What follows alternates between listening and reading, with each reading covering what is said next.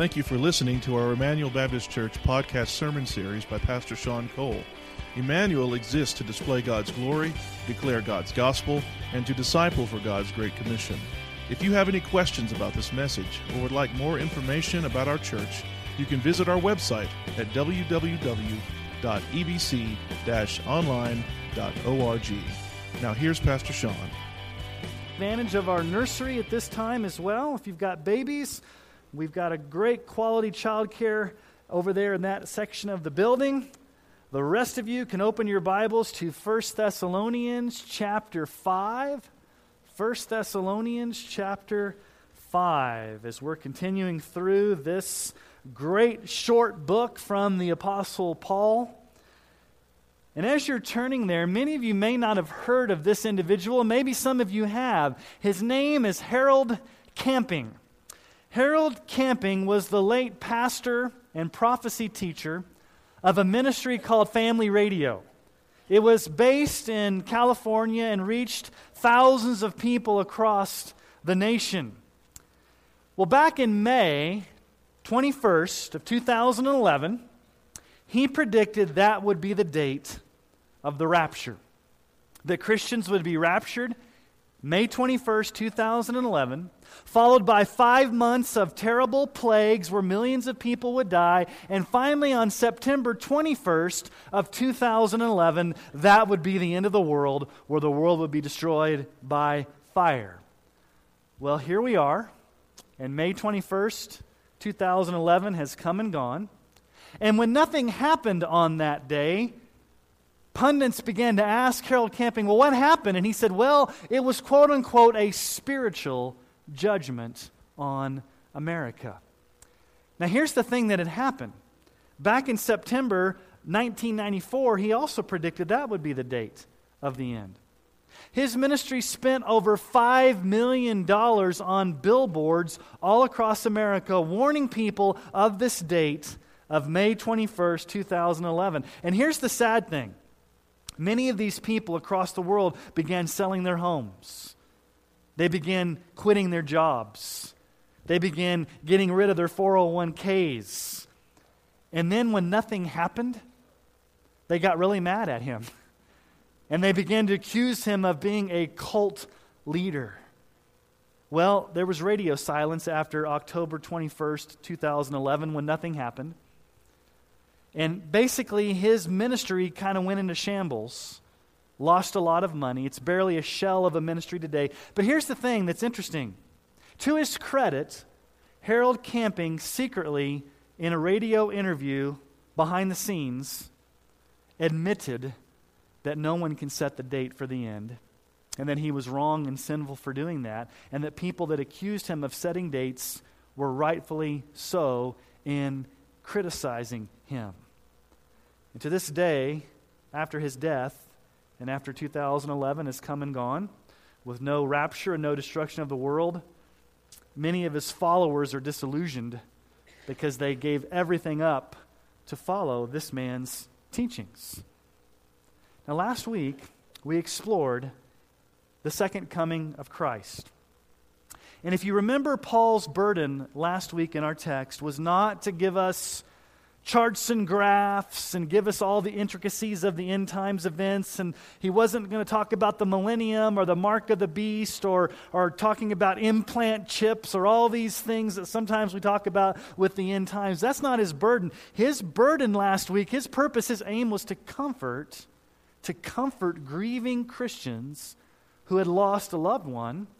And they needed to have the hope of the gospel to realize that because Christ had died and risen again, there's going to come a day when those who have died before us will rise again. And Paul very clearly said there's an order to the events. If you remember from last week, there's a specific order of how these things are going to happen. The Lord himself will come back at the second coming. Those who are dead in Christ will rise first to meet him in the air. We who are still alive will be caught up in the twinkling of an eye, will be changed in an instant, and we will meet the Lord in the air. And so we said the rapture is not so much a removal as it is a reunion with loved ones and a reunion with our Lord.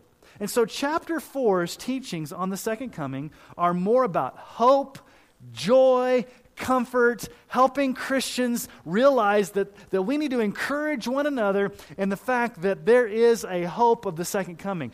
All of chapter 4 is pointing us to hope. Now we get to chapter 5, and Paul's still going to address the second coming, but his tone has shifted. There's a change in focus. Now the focus is on unbelievers and the terror and the suddenness of the second coming on those that don't know Christ, and then how we as Christians live in relation to the second coming of Christ. So Paul really addresses two concerns we have as Christians. In chapter 4, he addresses the concern that we have as Christians of this: what happens to my loved one who's died? Will I see them again? How are they going to interact in this whole second coming of Christ? That's the question chapter 4 attempts to answer. Chapter 5's question is there justice? Is there a day of reckoning? Is there a day of judgment coming? And how do I get prepared for that coming day? So the first deals with how to grieve. We looked at that last week. Today's passage deals with how do we prepare for the second coming of Christ. So let's read together in chapter 5 of 1 Thessalonians, verses 1 through 11, and continue Paul's train of thought as he talks about the coming of Christ. Now, concerning the times and the seasons, brothers, you have no need to have anything written to you. For you yourselves are fully aware that the day of the Lord will come like a thief in the night.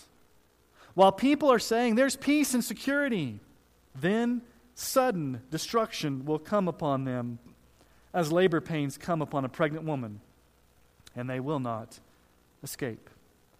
But you are not in darkness, brothers, for that day to surprise you like a thief. For you are all children, literally sons of light, sons of the day. We are not of the night or of the darkness. So then, let us not sleep as others do, but let us keep awake and be sober. For those who sleep, sleep at night, and those who get drunk are drunk at night. But since we belong to the day, let us be sober, having put on the breastplate of faith and love, and for a helmet the hope of salvation. For God has not destined us for wrath, but to obtain salvation through our Lord Jesus Christ, who died for us, so that whether we are awake or asleep, we might live with him. Therefore, encourage one another and build one another up, just as you are doing. Here's the main point of Paul's passage before us. Chapter 5, verses 1 through 11, here's Paul's main point. We must encourage one another to be ready for Christ's return. We must encourage one another to be ready. Now, there's two words to jump out at you: encourage and be ready. As a matter of fact, Paul tells us twice to encourage one another. That's how chapter 4 ended. Remember chapter 4, verse 18? Therefore, encourage one another with these words.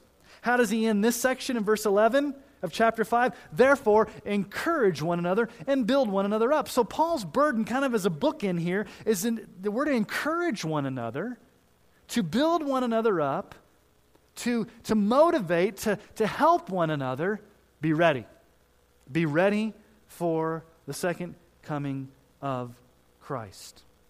Now, it's interesting because this passage of Scripture nicely divides into three sections. There's three main sections or three main ways that you can break up this passage of Scripture. And the first section comes in verses 1 through 3.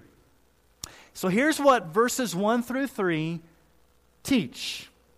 First of all, unbelievers will not be able to escape the judgment of Christ's return.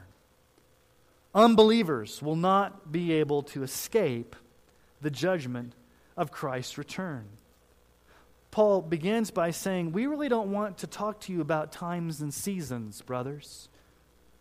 We're not here to talk about setting dates like Harold Camping. My burden is not to give you the time or the season, the exact date of Christ's coming.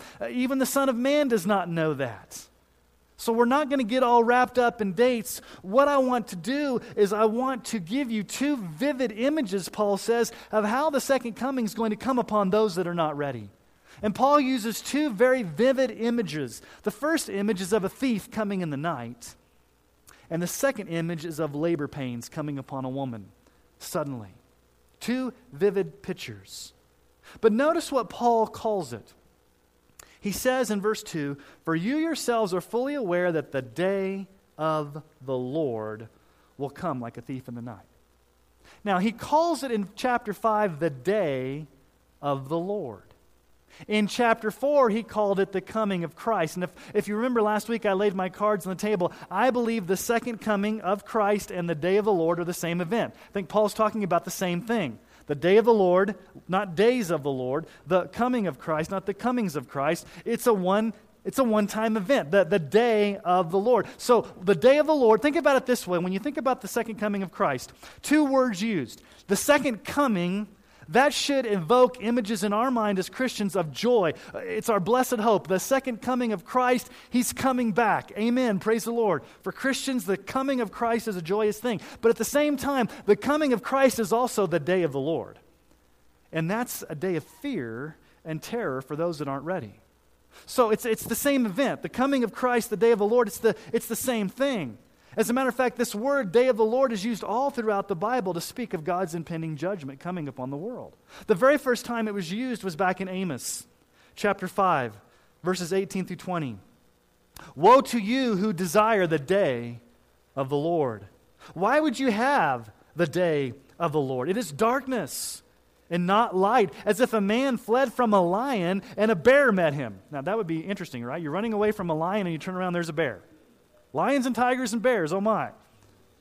Or he went into his house and leaned his hand against the wall, and a serpent bit him. Is not the day of the Lord darkness and not light, and gloom with no brightness in it? Joel 1:15. "Alas, for the day of the Lord is near, and his destruction from the Almighty, it comes." So Paul is talking about the same event, the day of the Lord, the second coming of Christ. For us as Christians, the second coming is a joyous event. As a matter of fact, it's called the blessed hope for those of us who are waiting for it. Paul says in Titus chapter 2, verses 13 and 14, waiting for our blessed hope. What's our blessed hope? What are we waiting for? He says the appearing, the coming of the glory of our great God and Savior Jesus Christ. The coming of Christ is the blessed hope, who gave himself for us to redeem us from all lawlessness and to purify himself a people for his own possession who are zealous for good works. You see, as Christians, the day of the Lord is not something to fear. It's a day of joy. It's a day of hope, because what happens? The dead in Christ go first. We who are alive are caught up. We meet the Lord in the air. There's this cosmic reunion with the living Christ where we get to see him face to face. We encourage one another with the joy of seeing Jesus. For Christians, it's a day of joy. But Paul says for non-believers, for a lost person, it's not. It's going to come like a thief in the night. Now, remember last week I said a lot of Paul's teaching here comes from Jesus' teaching in Matthew. Matthew chapter 24. Listen to what Jesus says about his coming in Matthew 24. Matthew 24, 43 through 44. "But know this," this is Jesus speaking, "if the master of the house had known in what part of the night the thief was coming, he would have stayed awake and would not have let his house be broken into. Therefore, you also must be ready, for the Son of Man is coming at an hour you do not expect." The Son of Man is coming like a thief. The day of the Lord is coming like a thief. Peter says it this way in 2 Peter 3:10, "But the day of the Lord will come like a thief. And then the heavens will pass away with a roar, and the heavenly bodies will be burned up and dissolved, and the earth and the works that are done in it will be exposed." Now here's why it's going to come like a thief. Notice what Paul says there in verse 3. While people are saying, there's peace, there's security, sudden destruction will come upon them. It's almost as if the world is blinded to the reality that Christ is coming back. There's nothing wrong. Peace, security. There's this false sense of security in things of the world. They've maybe put their stock in their 401k. They've put their stock in their stocks and bonds. They've put stock, they've put their faith, hope, trust, and all these things of the world to somehow give them a false sense of security. And in just one fell swoop, everything that they hold on to is going to be snatched away when Jesus comes like a thief. It's going to be like the days of Noah, Jesus says. In Matthew 24, continuing his teaching there, Jesus says in Matthew 24:37 and following, "For as were the days of Noah, so will be the coming of the Son of Man. For as in those days before the flood, they were eating and drinking and marrying and giving in marriage." In other words, they were living life as if there was nothing going on, nothing happening, until the day when Noah entered the ark. And they were unaware until the flood came and swept them all away. So will be the coming of the Son of Man. The first image that both Jesus and Paul paint for us is a thief coming in the night. Unexpected. Unexpected. The second vivid image that Paul gives for us is labor pains. It will come as if labor pains on a woman. Notice there at the end of verse 3, sudden destruction will come upon them as labor pains come upon a pregnant woman, and they will not escape. I've got a confession to make. I've never been in labor. Just making sure you're awake out there. But I've seen the birth of both of my sons. And I can't even begin to imagine what it is to go through labor as a woman giving birth. There's pain involved. Even if you have an epidural, it takes away some of the pain. But childbirth is painful. And sometimes it comes upon suddenly. Like there's times where, in the middle of the night, you get the little nudge, honey, it's time to go. It's, we got to go. I don't even know it's coming. And the next thing you know, it's on you. But the thing about giving birth to a baby, the labor's worth it. The labor's worth it. All the pain, all the hardship you go through, it's worth it because what do you get at the end? You get a beautiful baby. You can live through the labor because you know what's going to be on the other side. I've got a baby. I've got a beautiful baby. But here's what Paul's saying. You don't get a beautiful baby. Unrepentant sin will give birth to judgment, is what he's saying. There's going to be a birth, but it's not going to be a beautiful little baby. It's going to be judgment because what does Paul say there? At the end of verse 3, they will not escape. They're not going to escape. There's no second chance.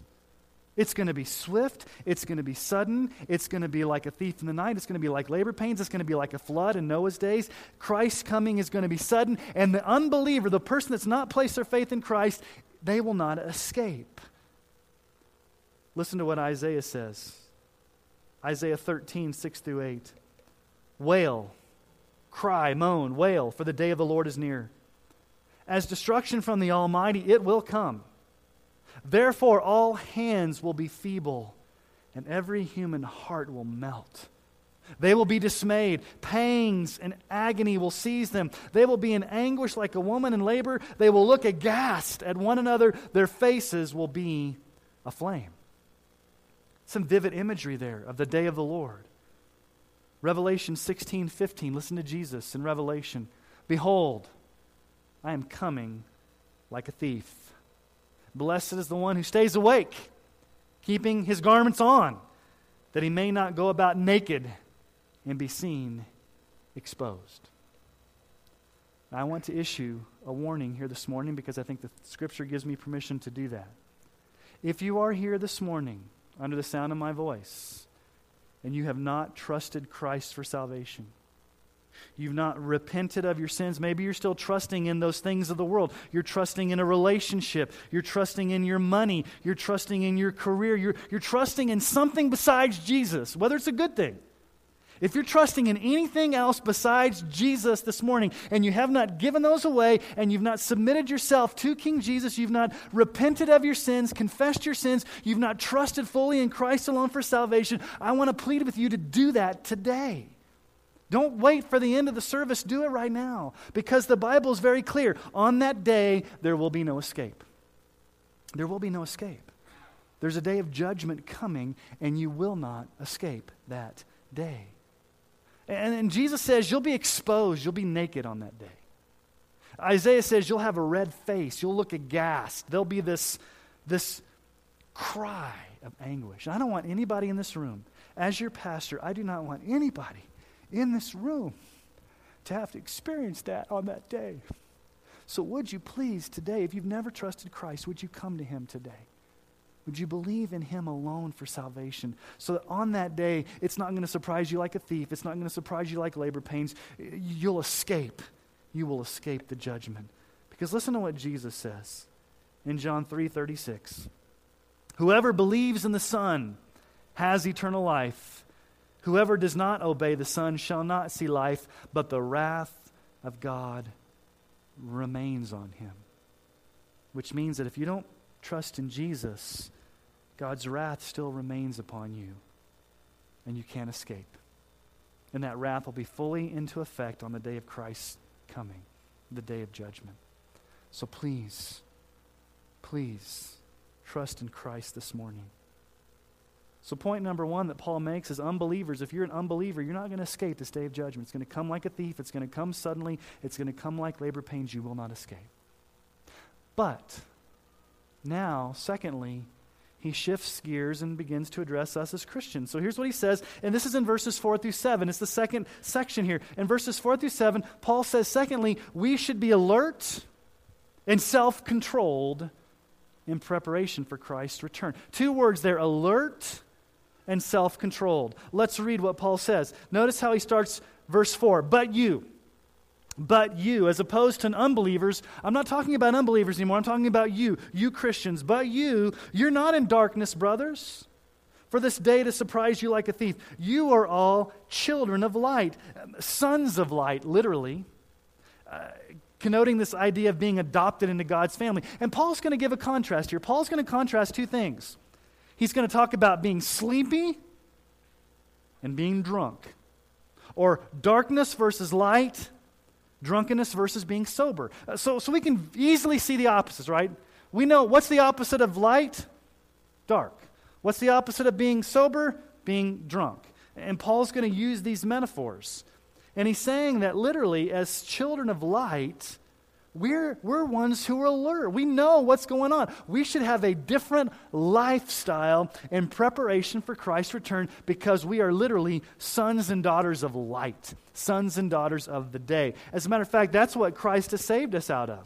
Colossians 1:13 and 14. He has delivered us from the domain of darkness. He's delivered us from darkness. He's transferred us into the kingdom of His beloved Son, in whom we have redemption, the forgiveness of sins. So we've been transferred out of darkness into this new kingdom of light. We are children of light. And how do we act as children of light? Well, Paul goes on to tell us in Philippians chapter 2. How do you act as light in the world? Philippians 2:15 through 16. That you may be blameless and innocent, children of God without blemish in the midst of a crooked and twisted generation. Do we live in the midst of a crooked and twisted generation? Amen, we do. But what do? We shine as lights in the world.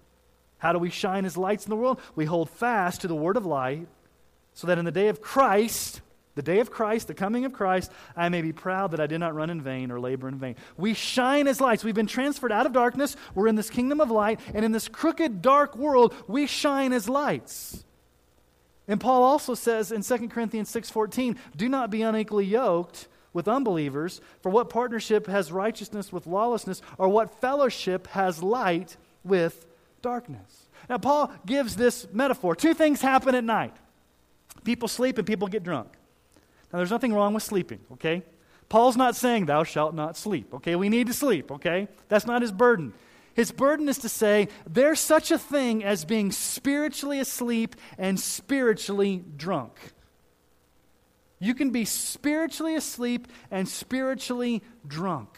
Notice what he says in verse 6. So then, let us not sleep spiritually, as others do, but let us keep awake and be sober. My translation says sober, but literally the word there means self-controlled. That's the key word in this passage. He uses it twice. The word sober shows up in verse 6, and then it shows up again in verse 8. Twice, Paul uses it for emphasis. Be self-controlled. In other words, live a life as a children of light that shows that you are morally, ethically, sexually, character-wise pure for the coming of Christ. You are shining as a light. You are living purely. You are living self-controlled. In other words, you're not drunk on the world. Now, there's a sense in which you can be drunk on the world. How do you get drunk on the world? You take in, you imbibe, if that's the word. You consume so much of the world, its idolatry, its ways, everything about the world that you take it in, that you get drunk on the world, that the next thing you know, what happens when you're drunk? It says you're under the influence. You get under the influence of the world. You get drunk on the world. And what happens to a person that gets drunk? What's alcohol do to a person when you get drunk? It's a depressant, right? And what do you end up doing? You get numb. Why do people drink? They drink to get numb to reality. And after a while, if you've drunk so much on the world, you can get, in the words of Pink Floyd, comfortably numb in this world and not realize that there's a day of judgment coming, and there is judgment. It numbs you to reality. That's why Jesus says it again. Let's listen to it again, what Jesus says in Matthew 24. Therefore, stay awake. This is Jesus. Therefore, stay awake. He's saying the exact things Paul's saying. Paul's saying the same thing that Jesus is saying. They're both saying the same thing. Therefore, stay awake. Don't sleep. Spiritually, don't get drunk on the world. Be spiritually alert. Be self-controlled. For you do not know on what day your Lord is coming.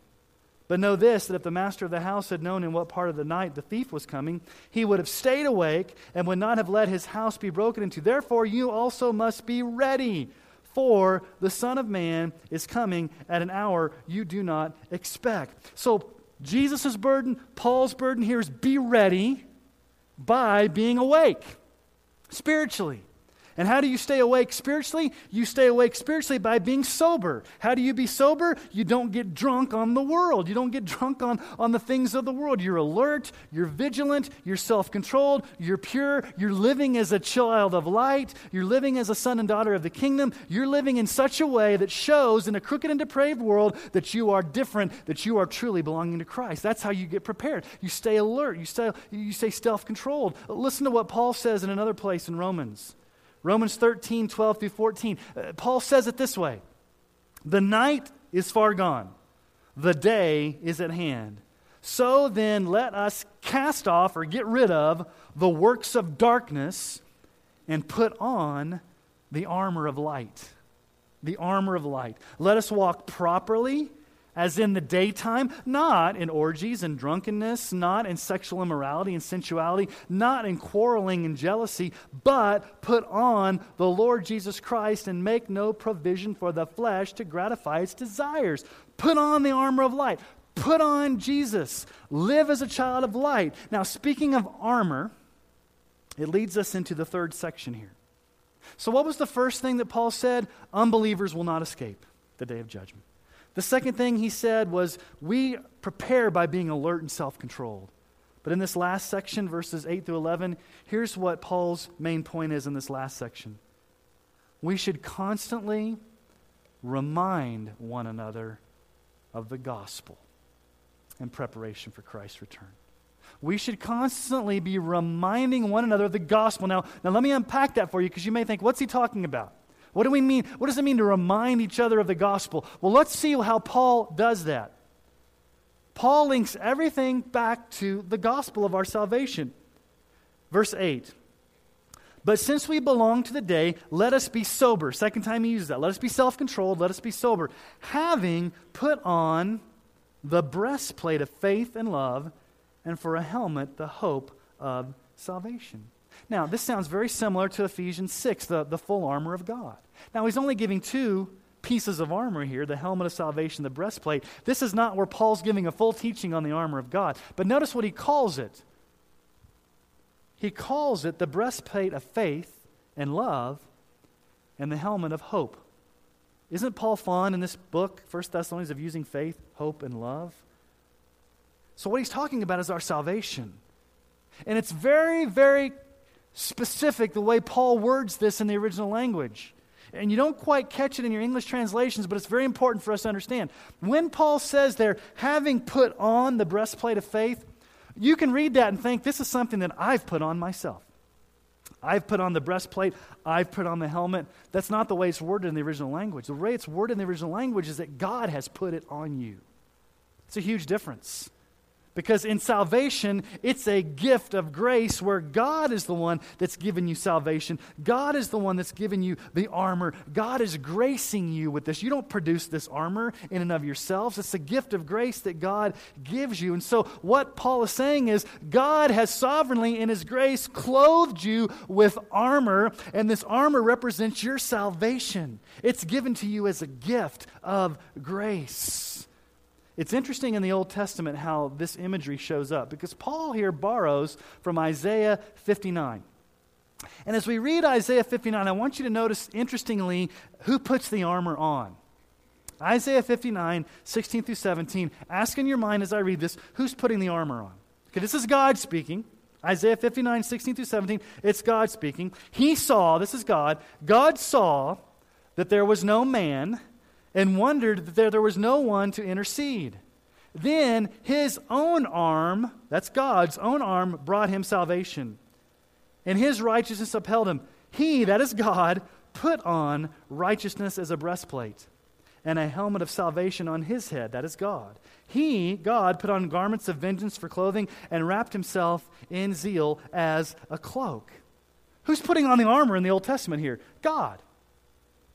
It's very interesting that God is the one that's putting on the armor of salvation. Now, why is God doing that? It's very interesting. Isaiah says, God looked out and saw no human being able to intercede. There's no human being able to stand in the gap between a holy God and sinful people. And so it says God's own arm worked salvation. God provided a mediator. How did God provide a mediator between Himself as a holy God and sinful people? He provided it in the person of Jesus Christ. Jesus is the one mediator between God and man. And so when God puts on the full armor of God, which is weird, when God puts on the armor of God, He does that as a way to say, I'm going to save sinners by sending Jesus to die in their place. And when I save them, I'm going to give them total salvation. I'm going to put it from their head to their feet, and I'm going to protect them with faith, hope, and love. They are going to have the full armor of God. And so it's none other here than a picture of absolute salvation. Absolute salvation. And for the Christian, we need to be constantly reminding each other, listen, Christian brother, listen, Christian sister, we are fully and totally saved. Aren't you glad we're not partly saved? Aren't you glad that Jesus didn't just die for half of our sins? He died for all of our sins, and He gave us His salvation. Verse 9 shows us the cause there. For God has not destined us for wrath, but to obtain salvation through our Lord Jesus Christ. God has not appointed us, God has not destined us, Christians, for wrath. Now there's joy as a Christian in being destined for something different. Paul talks about the destiny of Christians, or he talks about being one of God's elect. Go back to chapter 1, verse 4. Chapter 1, verse 4, for we know, brothers, loved by God, that He has chosen you. He's chosen you. Verse 10 of chapter 1, to wait for His Son from heaven, whom He raised from the dead, Jesus, who delivers us from the wrath to come. Because God chose you, and because God saved you, and because God loves you, and because God has put the full armor of God upon you, and God has graciously gifted you with salvation, your destiny is not hell. It's not wrath. Listen to what Paul says in Romans 8. What then shall we say to these things? If God is for us, who can be against us? He who did not spare His own Son, but gave Him up for us all, how will He not also with Him graciously give us all things? Who shall bring any charge against God's elect? Answer, nobody. It is God who justifies. Who is to condemn? Answer, nobody. Christ Jesus is the one who died. More than that, who was raised, who's at the right hand of God, who indeed is interceding for us. So if you're a Christian here this morning, God has a different destiny for you than he has for those that day will come like a thief in the night. What is your destiny as a Christian? Your destiny is heaven. Your destiny is to see Jesus face to face. Your destiny is to be glorified with a new body, to be changed in the twinkling of an eye. Your destiny is to be reunited with your loved one. Your destiny is to live in the new heavens and the new earth with a glorified body. Your destiny is to experience complete salvation because of the death of Christ. And Paul says that's the hope that we have at our salvation, at the coming of Christ. That's our destiny. That's our destiny. We are saved by grace. We're not destined for wrath. What's the second coming? What's the day of the Lord for those who've not trusted in Christ? Paul said earlier, they'll not escape. It'll come like a thief. It'll come like labor pains. But when he says you're not destined for wrath, he means that if you're not in Christ, your destiny is wrath. Zephaniah 1:15. A day of wrath is that day. A day of distress and anguish, a day of ruin and devastation, a day of darkness and gloom, a day of clouds and thick darkness. Romans 2:5-8. But because of your hard and impenitent heart, you are storing up wrath for yourselves on the day of wrath when God's righteous judgment will be revealed. He will render each one according to his works. To those who by patience and well-doing seek for glory and honor and immortality, he will give eternal life. But for those who are self-seeking and do not obey the truth, but obey unrighteousness, there will be wrath and fury. Listen to how Jesus describes his coming in the Gospel of Luke. We've looked in Matthew's Gospel, we've looked at Ephesians, we've looked at Thessalonians. Luke 21:34-36. Watch yourselves, Jesus says, lest your hearts be weighed down with dissipation and drunkenness, the cares of this life. And that day will come upon you suddenly like a trap. For it will come upon all who dwell on the face of the whole earth. But stay awake at all times, praying that you may have strength to escape all these things that are going to take place and to stand before the Son of Man. That's the ultimate question you've got to ask. On that day when Christ comes, how will you be able to stand before Jesus? And the answer is found in verse 10. What's the only way you can stand before Jesus on that coming? Verse 10 says, who died for us, so that whether we are awake or asleep, we might live with him. Paul's saying that our hope is in the death of Christ. He died for us. He died for us. He died in our place. Whether we're awake or we're alive, meaning whether we've already died and in the grave or whether we're here at the coming, either way, because Christ has died for us, he's going to give us eternal salvation. Paul's saying never get over the death of Christ.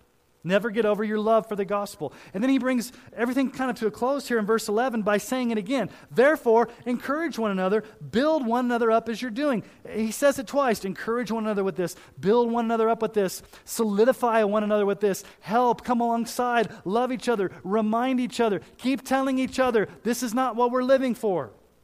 Keep encouraging each other. Keep reminding each other of Romans 5:8. and 9. God shows his love for us and that while we were still sinners, Christ died for us. Since therefore we've now been justified by his blood, much more shall we be saved by him from the wrath of God. Here's the great news that we need to be constantly reminding each other of. We need to be reminding each other of this news, that we are helpless, hopeless, hell-bound sinners, that God has graciously in his sovereign mercy reached down and rescued us out of the pit of hell and given us eternal life forever to be with him. And instead of waiting for us to get our act together, instead of God saying, hey, you need to clean yourself up, you need to somehow be good enough, you need to do enough good works to somehow make this whole thing happen. No, God says, I look down and while you're still a sinner, while you're still helpless and hopeless, I loved you so much, I'm going to send Jesus down to die for you even while you're still a sinner. I'm not expecting you to get your act together. I know that you're helpless. I know that you're hopeless. I know that you're a sinner. That's the point. The point is I've come to send Jesus to save you. And I don't know about you, but I constantly need to hear this. The gospel never gets old to me. And here's what concerns me a lot of times. Let me just confess on Sunday mornings what concerns me sometimes. When I begin to preach the gospel, when I start getting into the death, burial, and resurrection of Christ and the need for salvation, here's what often happens at Emmanuel Baptist Church on Sunday mornings. Some of you tune me out, and I know what you're thinking. I've already been saved, Pastor Sean. And you're not really talking about me, you're talking about the person next to me that needs to get saved.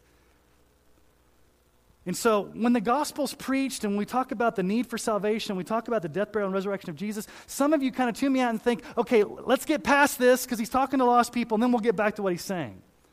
But here's the point. Whenever the gospel is preached, whenever we talk about the death, burial, and resurrection of Christ, whenever we talk about our need for a Savior, whenever we talk about salvation, it's not just for unbelievers, it's for us as Christians. We need it. And as you hear those words, you should be leaning forward as if it's the very first time you've heard those words, and tears should be coming to your eyes because you should be thinking to yourself, I am saved by grace from a God who loves me, and I don't deserve it, but he sent Jesus to die for me, and this moves me to tears because I am such a sinner that does not deserve salvation. So what does Paul do here? What's going to sustain you? What's going to sustain you till the second coming? What's going to sustain you to stay alert? What's going to sustain you to not get drunk on the world? What's going to sustain you to not get lulled into sleep? What's going to really, really sustain you at the end of the day? What's going to sustain you? What's going to help you? What's going to undergird you? It's going to be constantly reminding yourselves, constantly encouraging one another of the gospel, of your salvation. Notice what Paul doesn't say here. He could have said this, but Paul doesn't. Paul could have said this. Hey, Thessalonians, Jesus is coming back soon, so you better hunker down and start pulling yourself up by your bootstraps. You better get busy. You better start doing a lot of religious activity. You better start trying really hard to make sure that hopefully you're in it when Christ comes back. So you better start trusting in what you can do to somehow get yourself ready. That's not what Paul does. What does Paul do? Paul takes us back to the gospel. He says, listen, child of God. You've got a helmet of salvation. You've got a breastplate of righteousness. Jesus Christ died for your sins. Your destiny is not wrath. Your destiny is heaven. You will see the Lord one day face to face. We will meet him in the clouds. You'll be united with your loved ones. There'll be a new heaven. There'll be a new earth. You're going to get a glorified body. There's the glorious joy of coming to meet Christ in the air. So here's the bottom line of what Paul's saying. And here's where Christians need to get careful.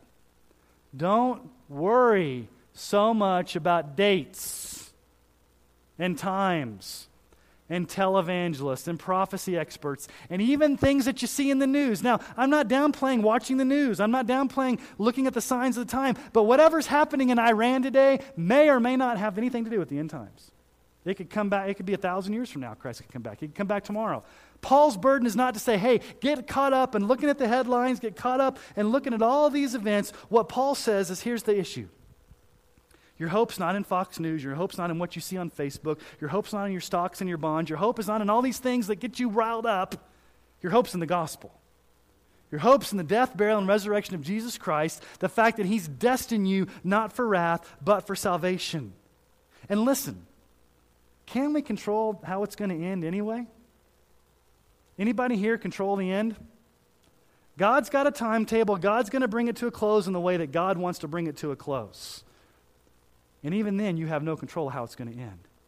So don't worry, Christian, about all the things that you're seeing, and don't get all freaked out.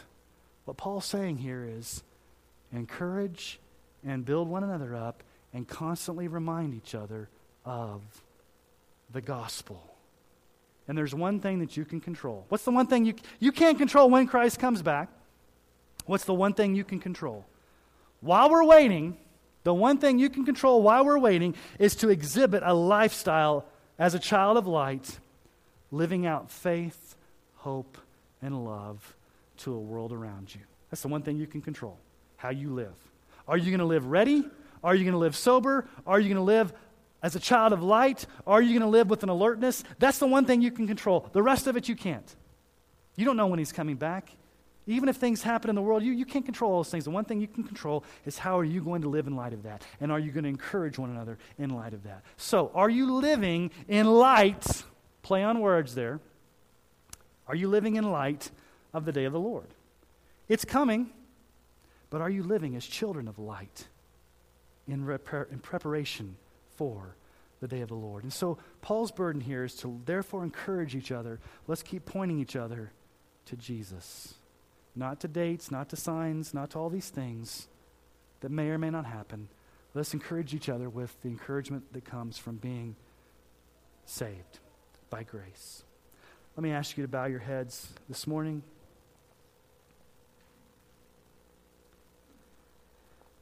And if you are here this morning and you are not ready for the coming of Christ, and you know deep down in your heart that you're not ready, you know that you haven't trusted Him for salvation, you know you haven't confessed your sin, that my encouragement, my plea would be right now, in this moment, in this very moment, would you make things right with your Maker by crying out for salvation, by crying out for God to save you? And here's the promise from the Bible. Everyone who calls upon the name of the Lord will be saved. So you have a promise from the Bible that if you call upon Jesus to save you, He will save you from your sins. And this day, this future day of His coming, this day of the Lord will not be a day of terror for you. It will be a day of joy. For the Christian here this morning, maybe you just need to be reminded to be ready, to be alert, to be self-controlled, and to live in light of the gospel. So spend some time this morning just reflecting, praying, doing whatever you need to do to get your heart to worship the Lord. We want you to take this time to just truly worship and engage God. So spend some time doing that this morning. Before I pray, I just want to invite, if you are here this morning and you have not trusted in Christ for salvation, I will be up here at the front afterwards, and sometimes you may feel a little uncomfortable coming up during the singing, but if you need to talk to somebody after the service, or you need some questions answered, or you need someone to pray with you, I will be up here at the front. Pastor Andrew will be up here. Others will be up here. We don't want you to leave without talking to somebody about what it means to have a relationship with Christ. And so right after that last song, if you want to just make your way up front here to talk to one of us, we'd love for you to come up and share with us so we can help you, maybe answer some questions and pray with you. Just want to extend that invitation to you this morning. Father, thank you for the opportunity to be in your house of worship, Lord, today, to worship you. And Lord Jesus, we do know that there is a day of the Lord coming. There's the second coming of Christ, and it's going to be a day of joy for us who are believers, because we will get to see you face to face. We'll get to meet you in the air. We will be transformed, caught up. It'll be a wonderful, joyous time. But Lord, for those that are not believers, it will be a day they will not escape. And so, Lord, I pray for those in this room this morning that are not yet believers, that today would be the day they believe. Father, give us the strength, the courage, the faith, the grace to be able to live self-controlled lives, to live pure, blameless lives, to live sober-minded, to live alert, to live truly as children of light in this crooked world. And Father, give us the strength to encourage one another with the gospel, encourage each other of salvation, encourage each other that we have the breastplate of righteousness and salvation and on the armor of God that you've given us. And help us to encourage one another in you. Thank you for your grace. Thank you for your mercy. And we pray this in Jesus' name. Amen.